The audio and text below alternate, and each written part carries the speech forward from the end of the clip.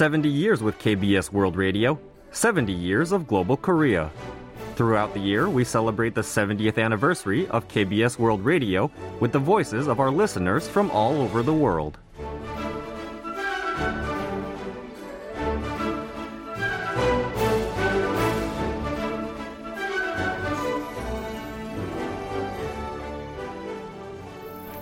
Hello, this is Jonathan from Kentucky in the United States. I started listening to Korean music a couple years ago, and that led me to the podcast version of One Fine Day. And I really enjoyed Lena's segments with the other guest hosts about dramas and several decades of Korean music. And I learned a lot, and it was very entertaining. And I discovered that I could download the KBS World Radio app and listen to the rebroadcast and also hear the music. So it's pretty much a daily listen for me at this point. I also like to check in on K-Pop Connection because they play great music as well, and also keep me informed on entertainment news. And I just want to wish everybody at KBS, and especially the people that make it possible, a happy 70th birthday. And I look forward to the next milestone, which will probably be 75. So I'm still going to be a listener then, I'm sure. Thanks. 70 years with KBS World Radio, 70 years of global Korea.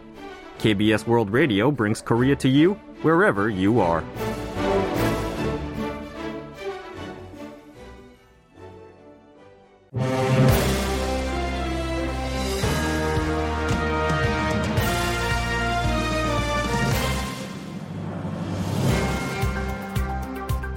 Hello, it's Thursday, the 30th of November, and welcome to another edition of Korea 24. I'm your host, Kwon Jang-woo. Kim Yong, a close aide to Democratic Party leader Lee Jae-myung, has been sentenced to 5 years in prison for receiving illicit election contributions. We'll have more details in news briefing shortly. Last week, the Korea Medical Association warned that its doctors may go on strike if the government goes ahead with its plan to increase the medical student quota. We'll examine this issue today for our in-depth. And coming up for Explore Korea, we discover the dystopian sci-fi world of artist Oh Myo-cho. We have all that and more on today's Korea 24.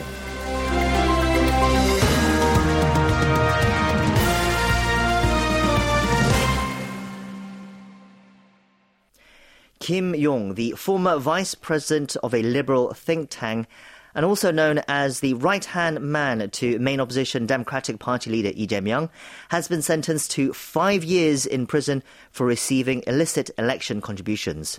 KBS World Radio news editor Gu Hee-jin joins us in the studio now to brief us on the ruling as well as our other headlines of the day. Hee-jin, hello. Hello, Jang-woo. So Kim was found guilty of receiving hundreds of millions of won from a private developer that was then used as political funds for Lee's presidential campaign last year. But first, can you give us details from the court ruling? Yes, a close aide to main opposition Democratic Party chair Lee Jae-myung was hit with a sentence of 5 years in prison and a fine of 70 million won for violating the Political Funds Act. The Seoul Central District Court on Thursday handed down the penalty for Kim Yong, former deputy head of the Institute for Democracy think tank, while also ordering him to repay 670 million won, or around $520,000 US. Also sentenced over the Daejang-dong land development scandal was attorney Namuk, a key figure who got 8 months in prison, while Yoo Dong-gyu, a former chief of planning for the Seongnam Development Corporation, and Jung Min-young, who once served as the head of the corporation's strategic project team, were both found not guilty. Prosecutors had alleged that Kim colluded with the chief planner to receive a combined 847 million won in illicit political funds on 4 occasions between April and August 2021 from those who benefited in the development project. We should remind our listeners that at the time, the DP was preparing for a presidential primary, with Kim, the vice chief of then-candidate Lee Jae-myung's election camp, tasked with securing and managing election funds. Indeed, the prosecution suspected that the money was used as political funds for Lee's presidential campaign, with the court finding that Kim received 600 million won in illicit political funds and 70 million won in bribes. Kim was also charged with pocketing 190 million won in bribes from 2013 to 2014 from Yu in return for business favors related to the Daejangdong project. And the prosecutors sought a 12-year prison term for Kim, who was immediately taken into custody after sentencing as the court expressed concerns over the potential destruction of evidence. Meanwhile, at the National Assembly, a bill led by the main opposition DP seeking to impeach the chief of the nation's broadcasting watchdog was filed on Thursday. The ruling PPP is planning to stage a sit-in protest in response. What can you tell us? Well, Assembly Speaker Kim Jin-pyo has accepted the motion after the DP decided to seek the impeachment of Lee Dong-kwan, head of the Korea Communications Commission, and 2 prosecutors. The main opposition, which holds a controlling majority in Parliament, plans to pass the motions on December 1st, that's Friday, in order to comply with the 72-hour rule on reported impeachment bills. The ruling People Power Party immediately slammed Speaker Kim Jin-pyo for failing to remain impartial regarding the motion, saying that the main plenary session on Friday was supposed to handle the nation's budget for next year. The PPP is planning to sit in an all-night protest within the National Assembly starting 9 p.m. In other news, President Yoon Suk-yeol on Thursday newly established the post of a Chief of Staff for Policy and replaced all of his senior secretaries.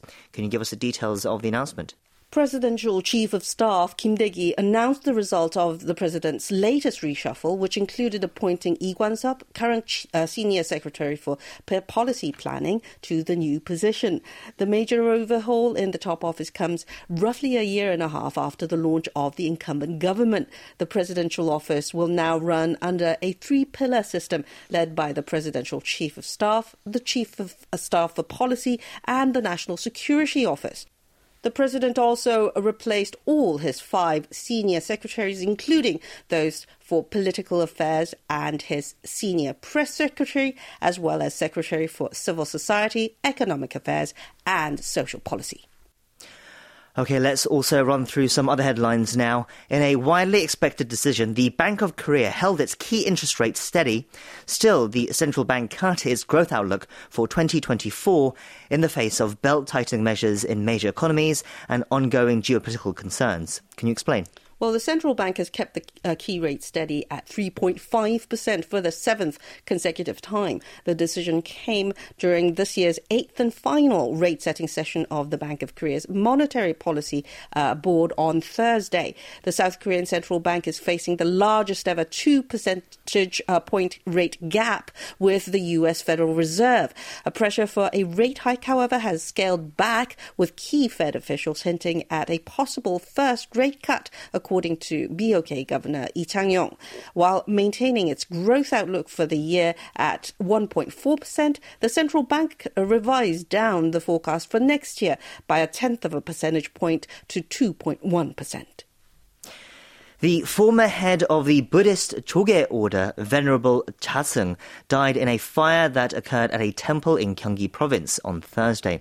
What can you tell us? Well, the police are carrying out an investigation into the cause of the fire, while considering that the death may have been a suicide, in light of a note written by the monk stating that an autopsy is unnecessary and everything was captured by security cameras. The order stated Thursday, that they believe the monk took his own life by immolation, following the Buddhist practice of burning oneself alive as an offering.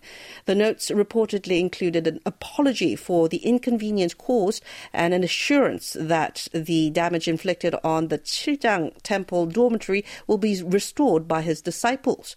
Born in 1954 in Chuncheon, Gangwon Province, Venerable Cha-seung became a monk in 1972 and began working for the Choge order in 1986, going on to serve as its leader twice after being elected with the highest ever approval rate in 2009 and earning another 4-year term in 2013.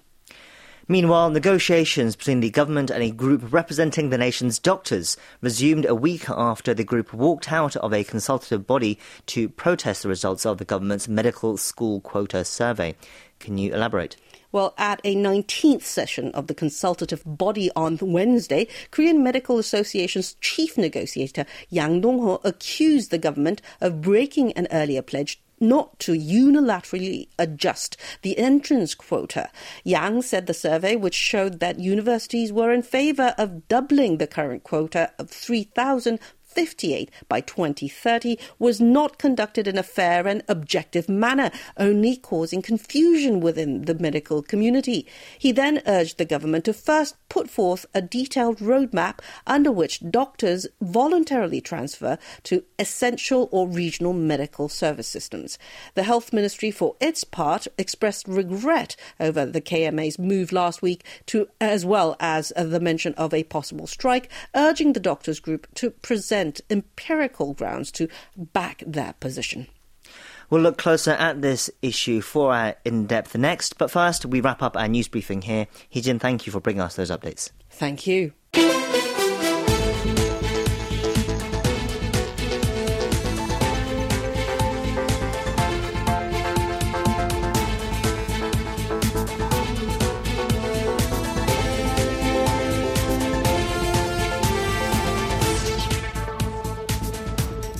In June this year, a pregnant woman who was holidaying in Sokcho, Gangwon province, went into labour in the early hours of the morning.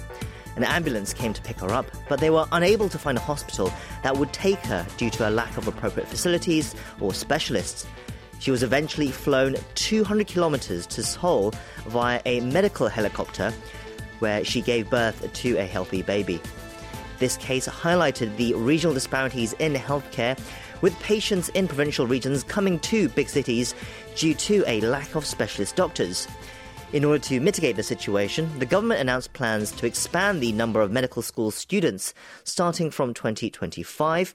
However, the Korea Medical Association strongly condemned the plan, saying that the government should instead explore ways to better allocate physicians.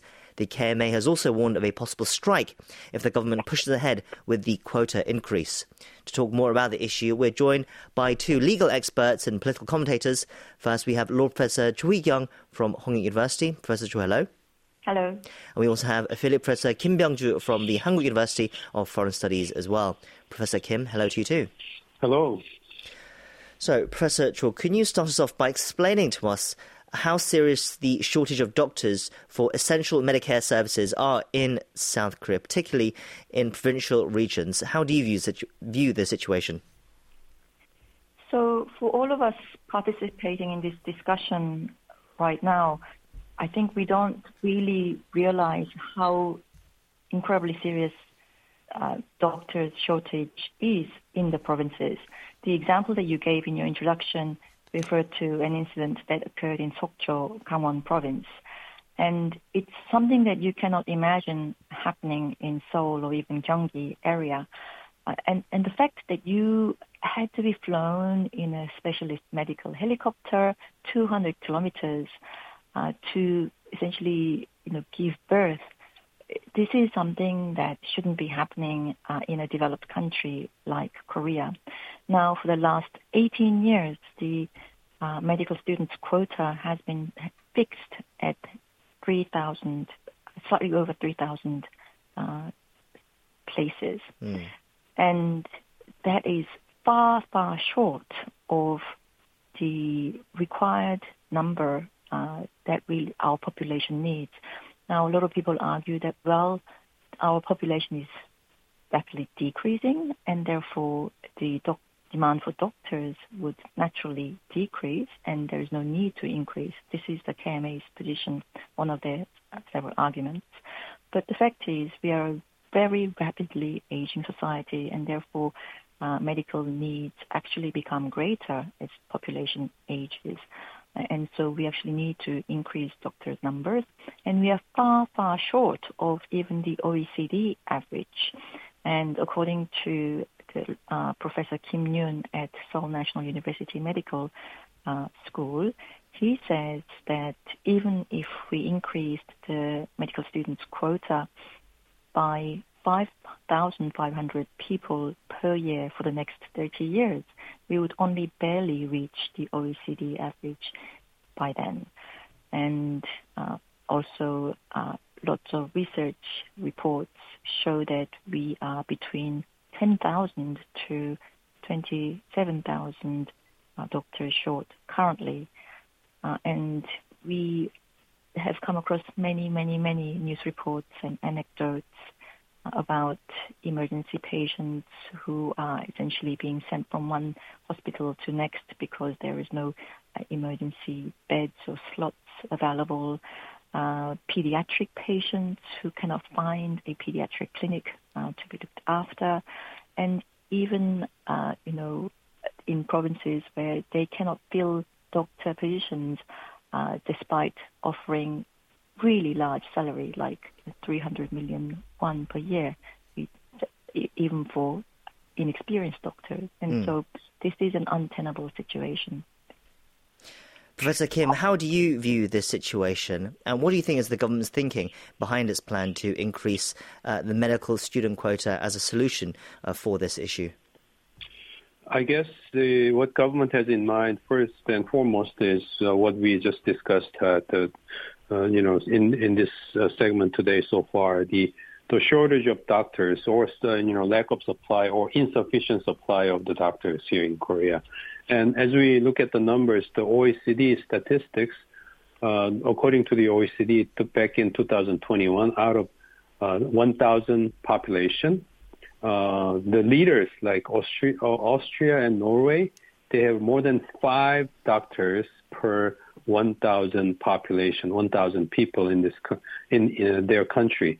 And countries like Czechoslovakia, Czech Republic, and Lithuania, for instance, those countries, they have more than 4 doctors per 1,000 people in their country. How many doctors do we have in Korea? Less than 3. So that's way far below the OECD average, which is 3.7. Korea records 2.6. So that's way down, and actually it's bottom 2. Only Mexico is below us, and the overall situation is very, very serious in that sense. So, first and foremost, the supply problem needs to be resolved, and government is making the right decision in terms of pursuing this direction of increase of the supply of doctors. There is no doubt about that. Additionally, however, if I may talk about this a little bit on the other side, the popularity of medical school, the excessive competition among Korean high school students to get into medical school, what does it say? What it says is that because the supply of doctors has been limited, there has been extra rent being created. Doctors making a lot of money. Doctors living so well above in comparison with other professions. Everybody wants to become medical doctors. And that is a rent seeking that's being created because of the shortage of supply. And I usually don't support market solutions in other policies as easily, readily like this one. And this one, I believe, market solution is necessary. We need to increase the supply of doctors so that we should lower the price of doctors, meaning the profits doctors are making. And therefore, we can solve the problem of the excessive competition to get into medical school. And overall, that's going to fix a lot of related problems altogether. So it's not only the patients needing more doctors, but also the distortion of education and the distortion in terms of people's job seeking and all that kind of stuff. A lot of issues are related to this.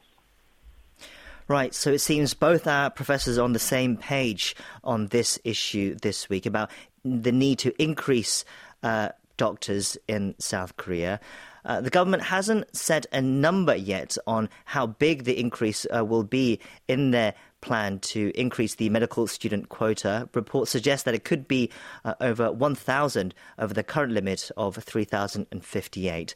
But the KMA argues that simply expanding the number of medical students cannot be the solution to address this shortage of essential medical personnel or healthcare disparities between regions, even related to the case we mentioned earlier about the pregnant woman who was caught without a doctor in Gangwon province. One expert said that there are 5,000 obstetricians in the nation, but it's just the fact that there weren't enough in the Gangwon province, that there are plenty in Seoul and Gyeonggi province, as Professor Cho mentioned earlier. But it's about how the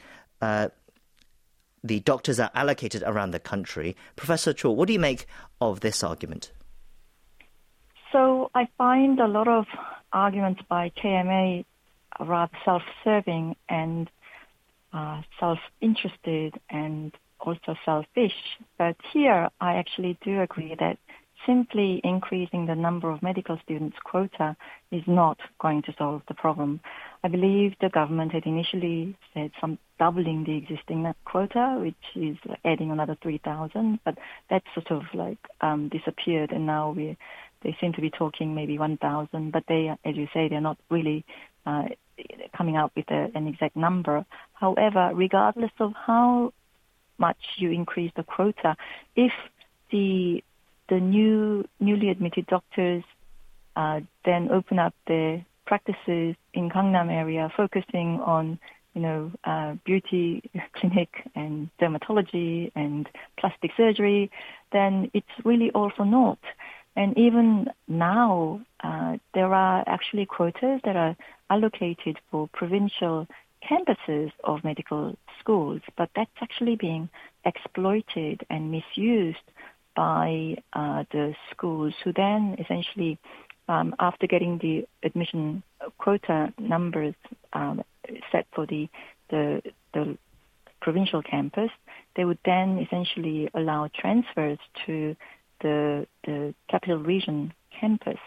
And the thing is, even now, provincial jobs are not that popular, particularly among medical doctors, because of the environment that you live in, education for their children, etc., etc.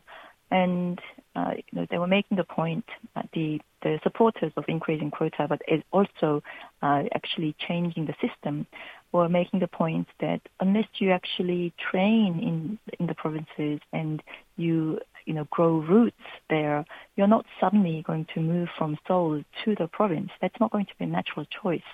And so one solution that's being strongly advocated is to actually allow provincial governments to determine their own needs and set quotas for medical schools in their region, and also for that to become like a feeder for the regional hospitals. And I think that's really the only way we can solve the problem of doctor shortages in the provinces. Professor Kim, your thoughts on this situation as well, about the disparity, about how it might not just be increasing the number of medical students, but it needs to be about how the doctors are dispersed across the country. Perhaps that is the more important issue. That's what the KMA are saying.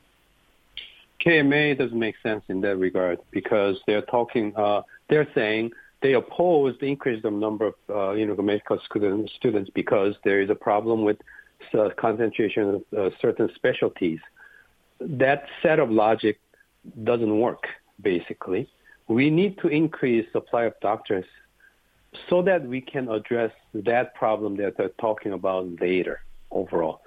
First of all, again, I don't usually support market solutions in many of the issues, but this one we need market solutions. So let's say we increase number of doctors altogether. And then maybe we should just liberalize in terms of, the regulations on who should go into which areas. This plastic surgery, eye doctors, dermatologists, let these students choose those professions. And as the supply increases, their rent will shrink and there will be market solutions. The popularity of these specialties will go down, and there will be, hopefully, possibly, equilibrium we can find. At the same time, as the supply of doctors increase, there has to be increase. I can guarantee you there will be more doctors available in provinces, in local areas. It will naturally happen anyway. But blocking the increase of the supply of doctors by emphasizing that we have this imbalance in certain different specialties, and it's going to only increase the supply of doctors into this specialty areas, it's a total nonsense argument. It's not even an argument. It doesn't make any sense at all. Professor Cho, what do you make of that idea that perhaps market solutions is the answer by increasing the medical, the supply of doctors? Naturally, there will be an equilibrium. It won't just be doctors who go into more lucrative professions for now in plastic surgery and eye doctors, but as competition increases, the price will also become more competitive, and more doctors will opt to choose for different specialties. So in theory, if we could leave it up to the market, then according to the law of supply and demand, there will be an increase in supply by getting rid of the quota. More doctors will enter the market, and the price will come down, and there will be a happy equilibrium. Now, what we're forgetting is the fact that we have the national health insurance system, which actually sets how much doctors get paid for different procedures. And the reason why doctors are attracted to fields like plastic surgery and also added extra services that they sort of try to inveigle you into taking when you visit the hospital for even for other procedures is because they don't really make a lot of money providing services that are covered by the national insurance. So this is why if you go to lots of hospitals that profess to be, let's say, external medicine or internal medicine, they still do pretty, surgeries for like beauty procedures and things like that. And so, once again, this is where I really hate to say that I'm actually in agreement with KMA, but as well as giving more control to the provinces regarding medical students and their training, what's also necessary is to look at how the doctors are paid for their services. Obviously, with the national health insurance system in place, it can't just be left up to the market as to what they get charged. But the fields that the doctors are attracted to are those fields where they can provide services that are not regulated by the national health insurance, and which means that they can charge a lot more. I mean, not a lot more. And make a lot more money that way. Right. And so that's another issue that needs to be addressed. So this is not just a simple, increase the quota and we'll be fine. That's really not going to solve the problem on its own. Right. For now, both rival political parties are welcoming the government's plan to increase the medical student quota as well in a rare show of unity. But of course, as we're saying, the nation's doctors have exhibited strong opposition. Professor Kim, how do you suggest the government deal with this issue going forward, taking into everything that we've talked about today? Professor Kim? I think this will be a very important political issue that this government will have to show results of its efforts to resolve here, because it will signal a lot of different things. And, as President Yoon has been talking a lot about cartels and dealing with social injustice and so on, more than anything, I think this is an issue where government has to act boldly and based on very strong social consensus that we have against small minority vested interest that is a doctor's group here. And everybody else agrees that we need more supply of doctors, and therefore government has to act decisively. But at the same time, we will need political skill, of course, and our medical doctors have been very influential political group here as in this country as well. So therefore, this government has to think very strategically, but however, go ahead with firm conviction that actually this direction that the government is pursuing is the right one. It has strong support from the people, and in a way, this is the real work, real mission for politics. When we think about politics, often public is led to believe politics is mostly about political struggle, competition for votes. Yes, that is politics, but that's a small part, one part of politics. The big part of politics is about collective choice making. And this society is close to making a collective choice that says we need more doctors. And this is a good example of the country moving into one direction based on strong consensus. And that's what we have to do. And usually this kind of move is necessary in order to, as President Yoon has discussed, necessary to deal with oligarchies, mafias, and cartels. Right. And we have to break these kind of vested interests in order to recover the market equilibrium and ensure the efficiency of the market, right, and make sure the economy works as it is supposed to. So this is absolutely necessary work for the politics, and I'm glad to see the government choosing this agenda and setting the direction going forward. Professor Cho, I think I can only give you about a minute, but what do you think the government needs to be wary of in moving forward with their plan?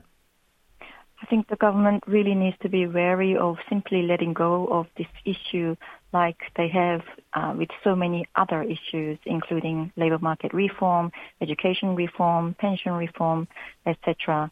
And now in the face of the defeat of Busan Expo hosting, this is going to be a real test of Yoon government's political mettle.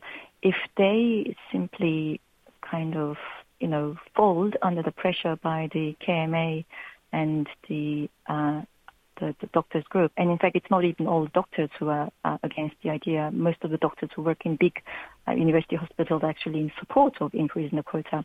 Anyway, I think this is going to be a real huge test, and people are expecting that President Yoon to exercise his bulldozer style and really sort of push it through. And if he doesn't, then they'll be very, very disappointed. We'll leave it there. Professor Cho Hee-kyung, Professor Kim Byung-ju, thank you both for your time today. Thank you. Thank you very much.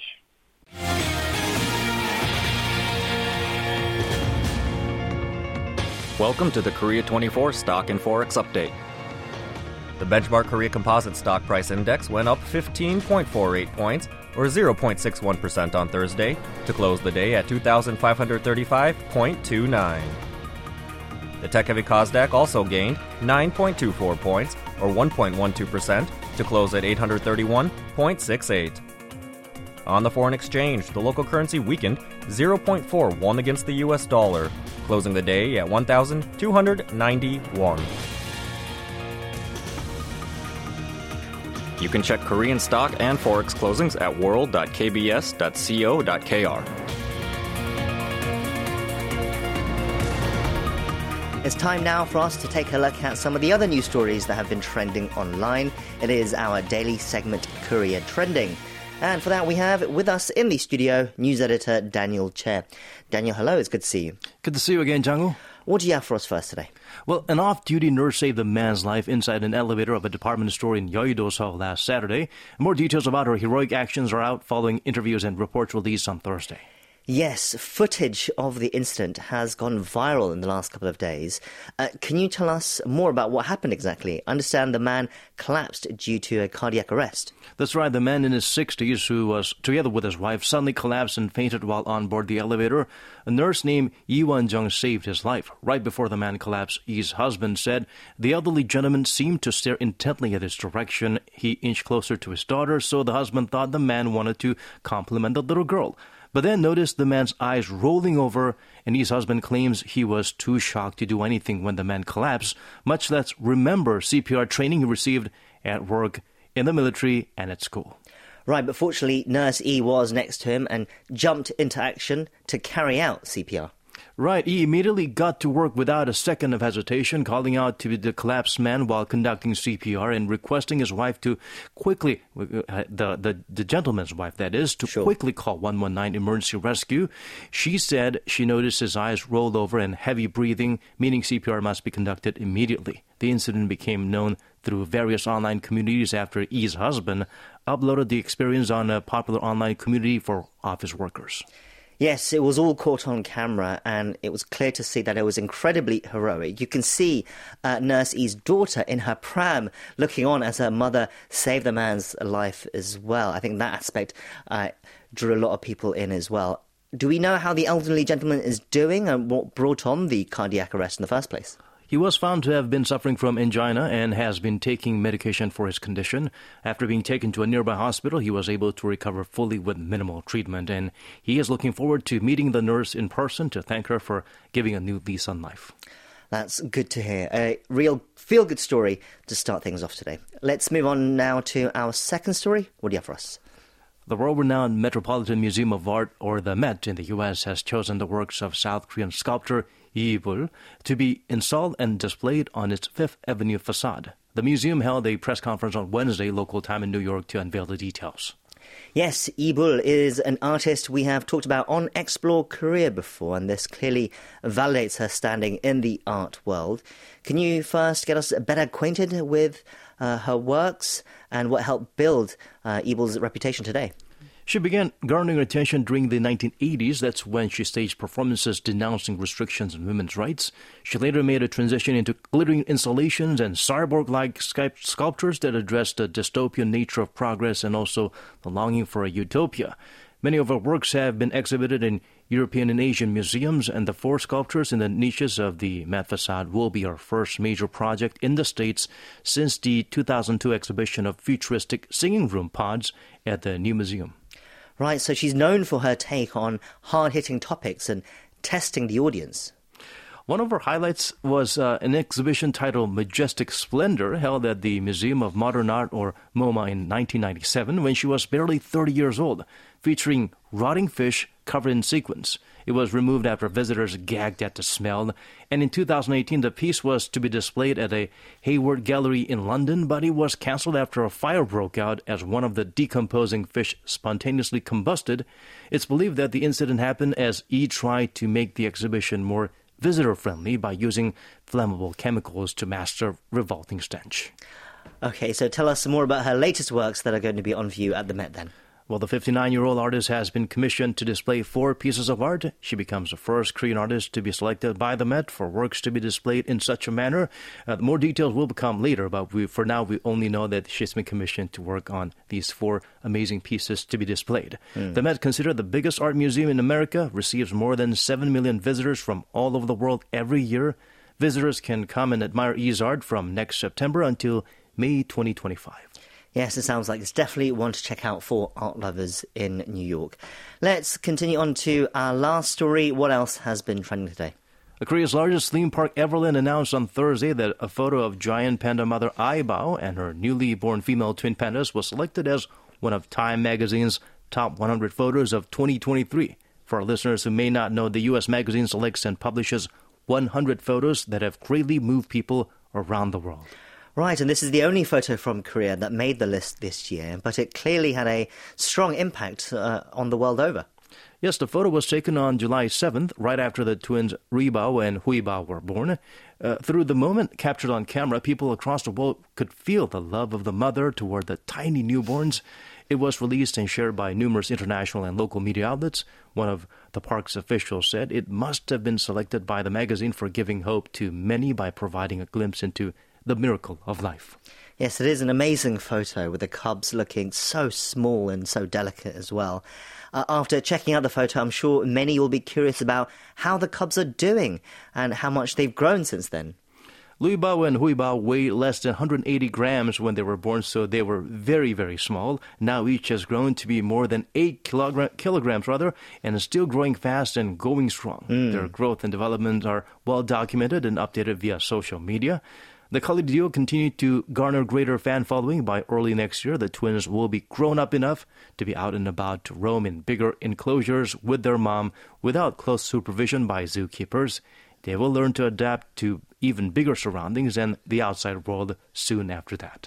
Yes, we're all eagerly waiting their public unveiling. Their older sister, Fubao, became somewhat of a celebrity here in Korea. I'm sure the young twins will become stars in their own right as well. That's all the time we have for today's Korea Trending. Daniel, thank you for those stories, and we'll see you next time. Thank you so much for having me.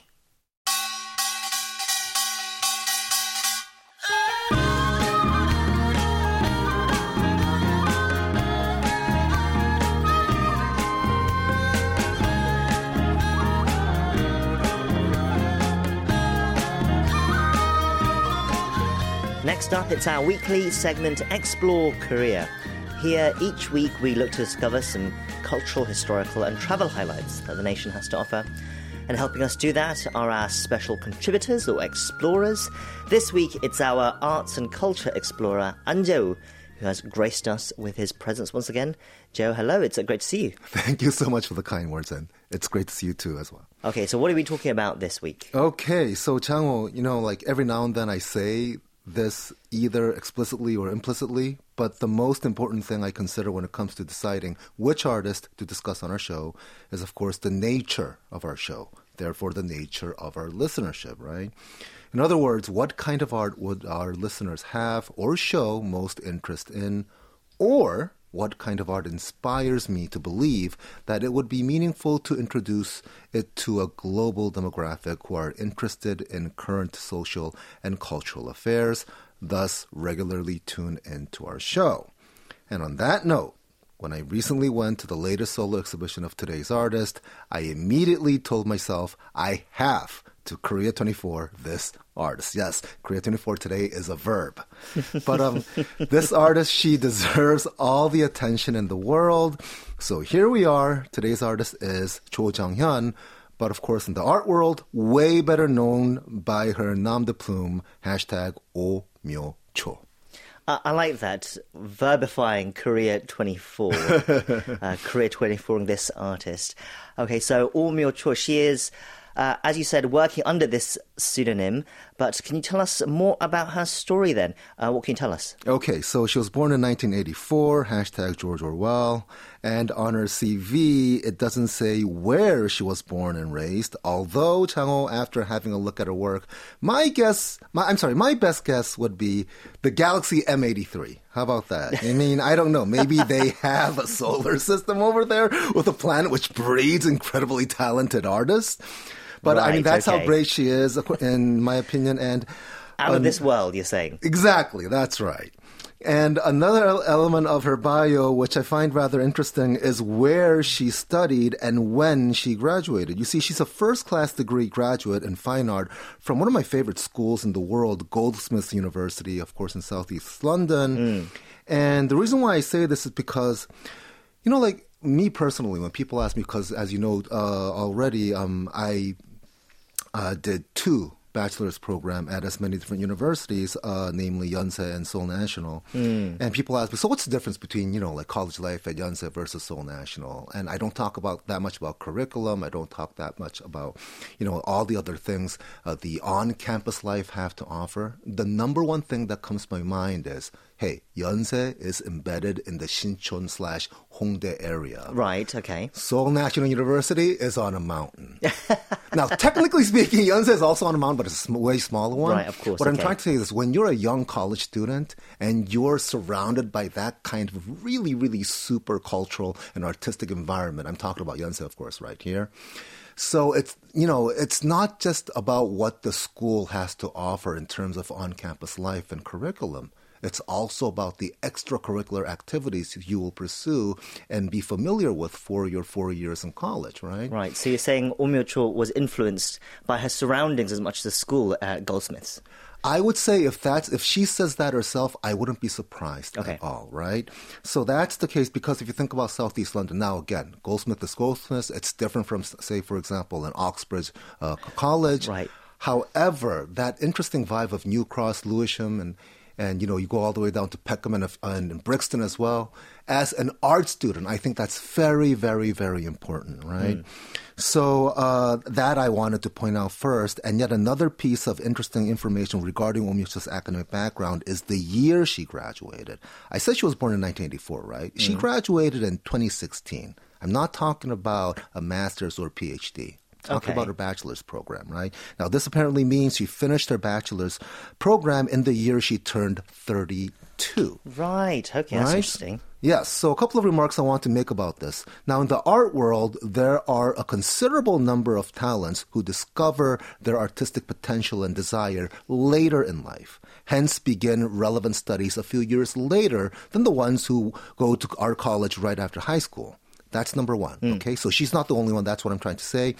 And Number two, in the case of Omyo Cho, now while I don't know the full story behind her academic timeline yet, what I do know is that you can't help but be amazed at how it seems her craft is a fascinating combination of academic excellence from a globally prestigious art school and a colossal bundle of life experience, reflection, and insight. I mean, it just makes you wonder what she's been through to come up with these incredibly insightful ideas behind her breathtaking works. And last but not least, she's so far exhibited her works through a healthy number of solo shows and group shows. She's also the winner of the highly prestigious Surim Art Award in 2020.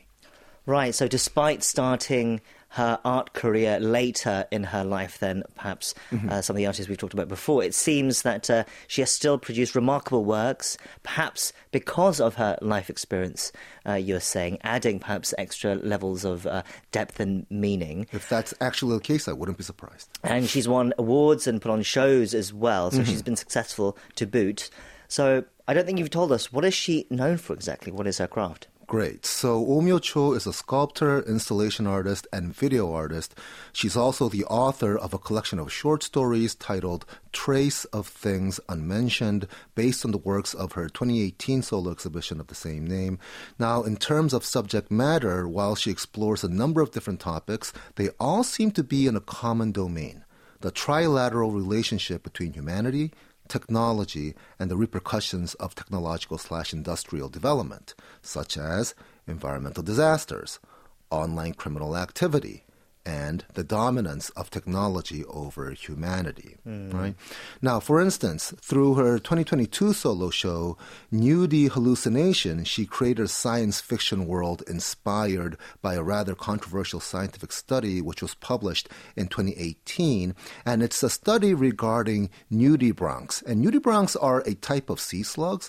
And what the scientists did with these sea slugs is they divided them into two groups, group A and B. What they did was, for Group A, through electric shock, they made them go through some kind of a really, really interesting experience and then extracted the RNA molecules from them, injected those molecules into Group B, who didn't go through that actual physical experience of electric shock. What happened when they injected those RNA molecules into the brains of the slugs in Group B is that they responded in a way as if they experienced those electric shocks themselves. This right? sounds like science fiction indeed. Exactly, but this is something that actually happened. It's a very, very controversial study. And Omyo Cho studied this, and she, based on the scientific study, she depicted a future where humanity failed to overcome the climate crisis. Thus, the sea level has risen to a point where humanity has evolved into a new marine animal species, which has the future technology of perfectly transferring the RNA molecules which contain the memories of past humans or other beings into their brains. Thus, not study the past, but live the past. Live the experience of the other. Hence, be the other.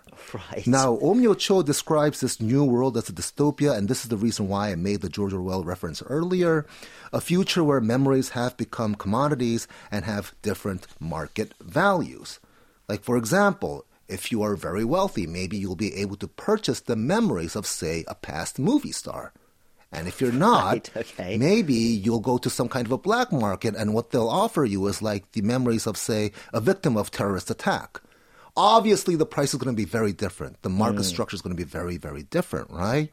Now, although I would say, the memories of the movie star may not just be completely beautiful, if you know what I mean, right? However, by doing so, she inspires her audience in a number of aesthetic and philosophical ways. Now, the aesthetics is a no-brainer. Her works are just so incredibly sophisticated and sublime. You don't need an art degree to get that, right? And philosophically speaking, we can, not too difficultly ponder a few significant questions, such as A, what set of new ethics do we need to develop which can ethically govern the direction of technological development? B, how do we apply ethics to the market economies of today and tomorrow? And C, last but not least, how do we overcome the climate crisis, thus prevent not just its environmental disasters, but also the political and economic ones?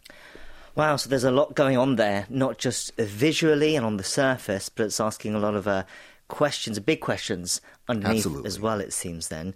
So then tell us about her solo exhibition that you went to. Yes, the title of this exhibition is Altered Fluid. The venue is Surim Cube, a fantastic art space in a fantastic neighborhood. We're talking about the Donhwamun area of the Cheongno-gu district. Now, Donhwamun is the main gate of Changdeokgung Palace. It's about a 10-minute walk away east from the quote-unquote big palace, the Gyeongbokgung Palace. And the reason why I said quote-unquote big is that despite Gyeongbokgung Palace, of course, being the main palace of the Joseon dynasty, in terms of area, Changdeokgung is actually a bit bigger. So that's a geographical fact. Going back to the show, this exhibition runs through January 13th. For more information, please visit surimcf.or.kr. Surim is spelled S-O-O-R-I-M, or you can simply search Surim Cultural Foundation online. The show exhibits many of her most recent works, including a few from the one we talked earlier, her nudie hallucination narrative. Right, I've seen photos from the exhibition of those pieces as well. I can definitely see the sci-fi inflected ideas in her pieces. Really delicate, slightly grotesque even. Glass creatures, I think they were, that she's created. We'll have with pictures. Metal skeletons, yes. Exactly. We'll have pictures on our Instagram, KBS_Korea24 as well, for any listeners curious. That's where we're going to leave it. Joe, thank you for telling us about another fascinating artist and exhibition, and we look forward to the next one. Take care. Lovely.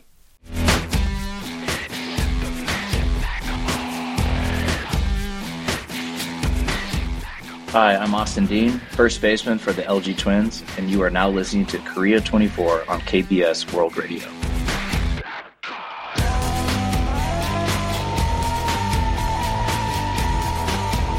We've come now to Morning Edition Preview, our closing segment, looking at some interesting features and reports coming out in tomorrow's newspapers. And for that, we have joining us in the studio now our staff editor, Richard Larkin. Richard, hello, it's good to see you. Hello, Jang.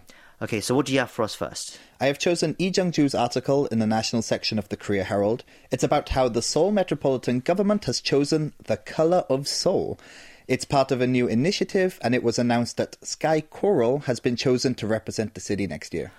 Okay, before we take a look at why sky coral was chosen, what does the colour of Seoul mean exactly? So the city wanted to find one colour that would light up the famous landmarks around Seoul in the night next year. The landmarks include Enseol Tower, Lotte-Will Tower, Dongdaemun Design Plaza, and Seoul City Hall. A survey was conducted to find out which colour would be the best choice, the right fit.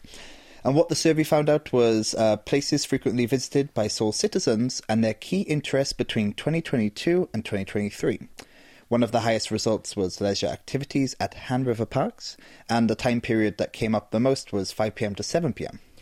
Right, so the city government then took this information and came up with a colour that would best match this survey's results then? Exactly, yeah. The article mentions that sky coral was chosen because it is a colour derived from the pink sky when the sun sets over the Han River. Right, okay, I see. Yeah, so a picture of the Enseol Tower lit up in sky coral is included, so you can get an idea of what it looks like. But if you're in Seoul next year, you'll be able to see it in person. And I believe that there are plans to create a festival based around the colour of Seoul, so I'm sure we'll see more events next year. Interesting, okay, so all that to look out for next year then. Seoul's colour is sky coral. Yes. That's one to, take note of. Let's continue on to our next article. What do you have for us? It is Park Han-seol's article in the Weekender section of the Korea Times. So what a park has done is gather information about some art exhibitions that people could see this winter. There are a variety of choices, so it might be worth reading the article so that you can see if any of the exhibitions interest you. I'll just go through one of them now.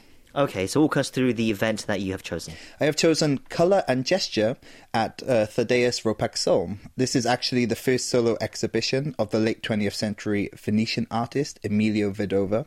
The article mentions that the exhibition features paintings produced from the early 1980s to 2006, which was actually the final year of the artist's life. His works are created by mixing the sand from his hometown with acrylic paint. The gallery describes each of his dynamic strokes as a means to express his raw and, at times, violent reaction to the world around him. This makes sense because the artist grew up during World War II. Yeah, I thought it looked like an interesting exhibition, and possibly the only time that many people here in Seoul will be able to see the artist's works. Right. Yeah, so you can see the pictures of some of the artworks in the article, and you can also read about the other exhibitions that are taking place this winter. So yeah, give it a read. Okay, that's where we're going to wrap it up for Morning Edition Preview. Thank you for those stories, Richard, and we'll see you next time. See you next time. And that's why we wrap up our show as well. Thank you for staying with us. Do join us again then for more news, views and reviews from Korea. Till then, we hope you have a great day. I've been your host, Kwon Jang-woo, and thank you as always for listening. Goodbye.